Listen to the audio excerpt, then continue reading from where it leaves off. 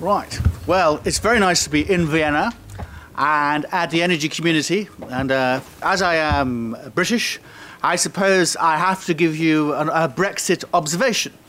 And my Brexit observation is that if the vote, God help us, goes the wrong way on June the 23rd, on June the 24th, you may well be receiving a British application for membership of the energy community. Let's hope not. Now, I'm going to talk about Nord Stream, and obviously, if anyone has seen the YouTube of my presentation in the European Parliament, you may have a very good idea of what I'm going to say, and it isn't positive. But I actually want to give a positive element to this, and I'm going to talk about Nord Stream and go through some of the legal issues. But I also want to suggest another approach, because I think there is a real issue here of continually the Russians coming up with new pipeline projects and missing the plot. And my argument is that there is a deal to be done between Europe and the Russian Federation, in which we do a grand deal, a grand bargain between access to the single market and an enlarged gas market, and the provision of large amounts of gas on a high-volume, low-price model. And that is where I think the future is, and the future isn't in attempting to build more pipelines. So let me just start with some of this. I think part of what's happened, the story of Nord Stream 2, that in June of last year, in St. Petersburg, Nord Stream 2 was announced, and then we have the shareholders' agreement signed very speedily in September in Vladivostok. I think Gazprom and its commercial partners have fundamentally misconstrued the legal and political context in which they're operating. Now, it is not 2006. The third energy package is now in force. We don't merely have the third energy package fully in force, we also have a decisional practice, we have case law, which makes it, as I will explain, very difficult to push Nord Stream 2 through. We also have other changes. You could see this a little in the European Parliament with the ferocity of the Green opposition. The renewables and climate change agenda didn't really exist in 2006. It does exist now, and there is substantial interest to sustain it. And I think the other thing you cannot ignore, and I know that Reinhard will talk about it not being a business project, but you cannot ignore the fact that Russia has invaded another European state. It has annexed part of another European state and is currently in military conflict in part of that same European state. And that changes the context. That changes the context substantially. And I think you have to look at what is really going on and look at that context and ask, is it possible to get this deal through? And I think you could see the difficulty in the European Parliament hearing. Last week, I was quite surprised by the scale of the opposition, because you didn't just have the usual suspects, the Poles and the Balts. You had, as I say, a very large Green lobby who saw this. The phrase which was used is that Nord Stream 2 is a super keystone which should be opposed, a fossil fuel pipeline which should not be built. You had the economic liberals who saw this as an anti-single market project. You had Christian Democrats who were concerned about Russia. So this is a huge political constituency in the parliament. You've also got, almost without exception, all the NGOs who have turned up at the hearing were opposed. You've also got more than half the member states opposed. One of the points I say about this is that when Nord Stream 1 was going through, all the Central and Eastern European and Baltic states had just joined. They were still feeling their way. Now they're much more active and know how to make the EU work. And then you've got the opposition of the United States as well. This is no small barrier to bringing Nord Stream into operation. And I think the other element of this, which as lawyers we are probably more interested in, is the legal issues. And the legal issues are very difficult. If we just go, there are a number of other issues, but let me just focus on three core ones. And it seems to me, first of all, is the third-party access obligation. How on earth can you fit Nord Stream 2 with the TPA obligations of the gas directive. And the only entry point is Russia, and Gazprom has an export monopoly. Then there's ownership unbundling. Any new infrastructure has to be subject to the to ownership unbundling. All of the members of the consortium are gas suppliers. You have a very serious ownership unbundling problem. The third element is Article 11 certification. How do you get around Article 11 certification?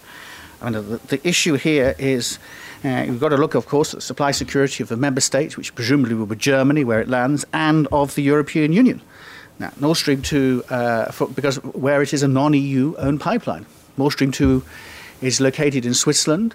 The Gazprom has 50% of the shares. If you take the merger control test for control, it's clearly a non-EU owned pipeline.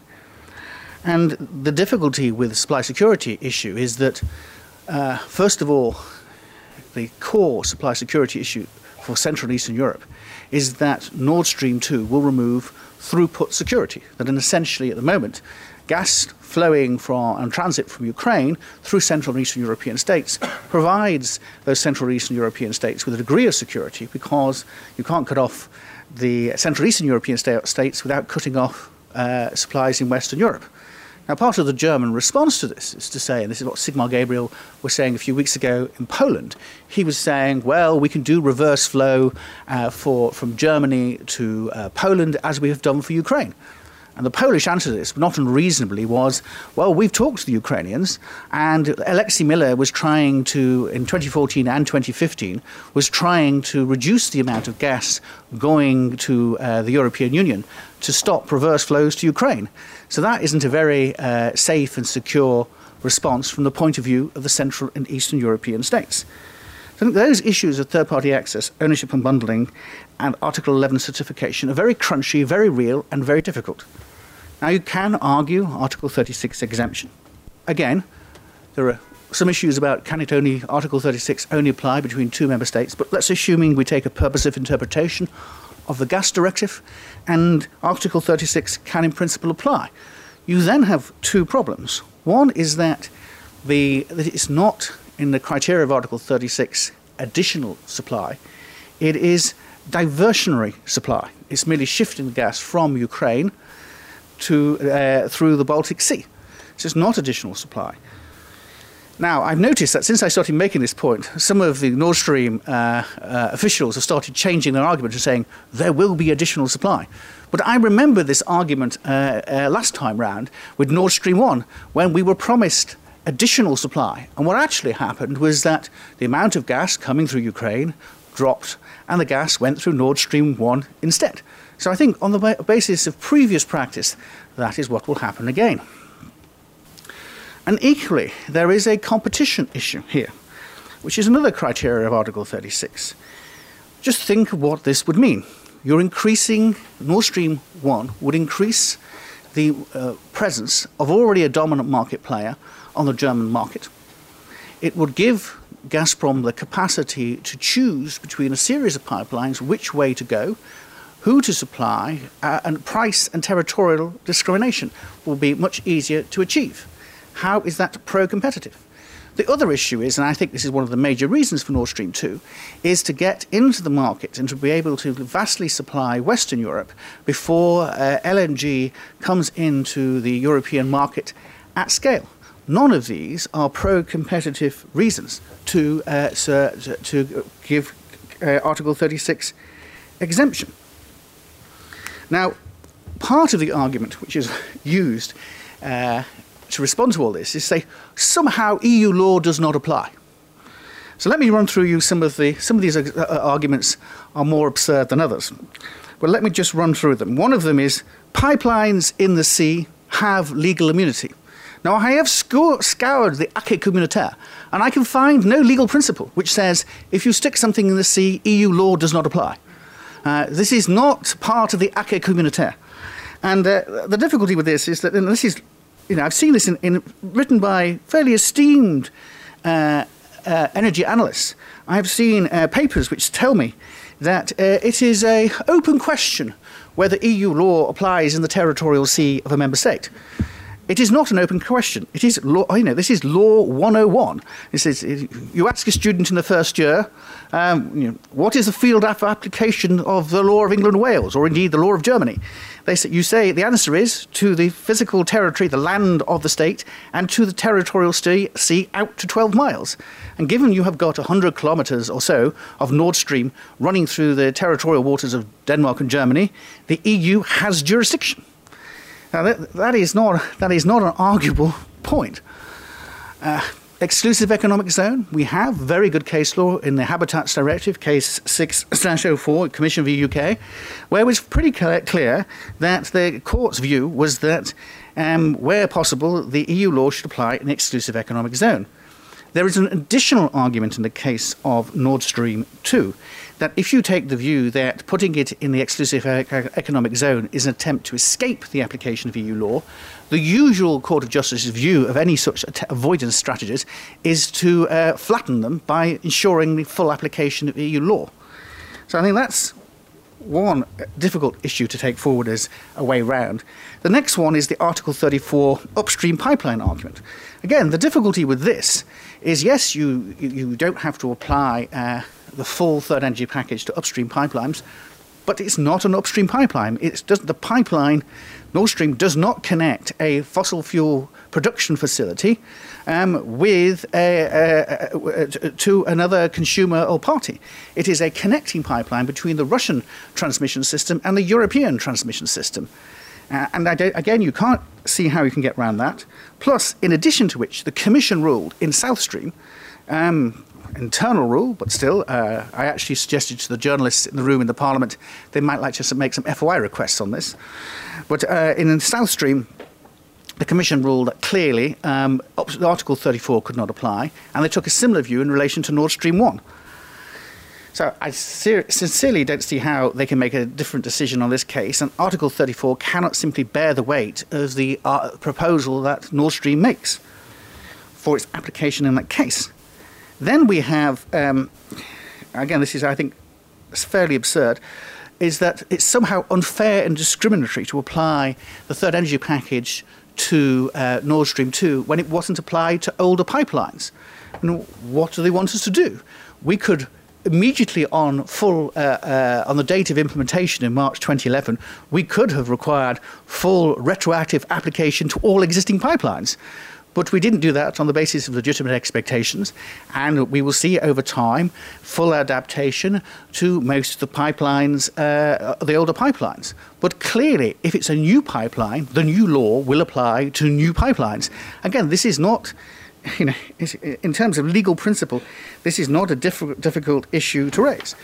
And then you've got the Yamal pipeline, which is an example of a pipeline where the third energy package has been applied to a pipeline which is an export pipeline, bringing gas from Russia via Belarus and into the EU. And the Polish end of the Yamal pipeline is being subject to full third energy package certification. Now, if it is, given that is the case, how can you not apply Nord Stream 2? Now, Mr. Lisek, who is the PR executive for Nord Stream in the Parliament, he originally used the Article 34 argument, but then I think got a little confused. And when I raised the Yamal issue, he said, the distinction between Yamal and Nord Stream 2 is that Yamal enters the single market, but Nord Stream 2 does not.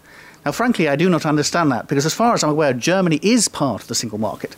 And therefore, as it enters the territorial sea, at least, certainly it enters the single market of the European Union.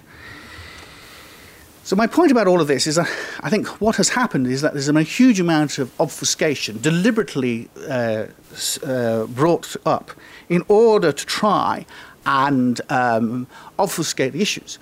But the point is the legal issues here are many of these are quite clear, quite hard.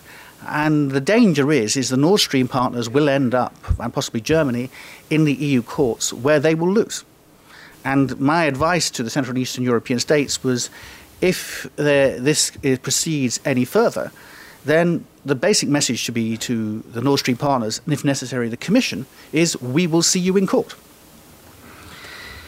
There is actually one more, and this is, I'm going for the bonus points here for the most exotic legal argument of the conference. And my exotic legal argument is this: there is one other public international law argument which is relevant, and this goes back to the context of the aggression between aggression of Russia against Ukraine. Under Article 2.4 of the UN Charter, well, flowing from that and the case law of the International Court of Justice, there are essentially two obligations for third states when a state is invaded, occupied, and annexed. The first is not to recognize it. The second is not to facilitate it. And the question is Nord Stream 2 a facilitation of the waging of aggressive war against Ukraine? Now, think about it in economic warfare terms. What are you going to do to the enemy power? You're going to strip it of resources, and clearly Ukraine will be stripped of some resources, about $2 billion in transit fees every year. And also, by virtue of ending the use of the transit pipeline, you'd make Ukraine less important, less valuable, and more easily to isolate from the European states. So you see those will be legitimate war aims from the point of view of the Russian Federation, and Nord Stream 2 assists those war aims. Therefore, are the corporate partners of Gazprom in the Nord Stream pipeline facilitating the waging of aggressive war against Ukraine? And that raises a number of issues. First of all, there's a public international law obligation on the European Union in terms of how it applies its rules as a result. There's also the UNCLOS issue. Is can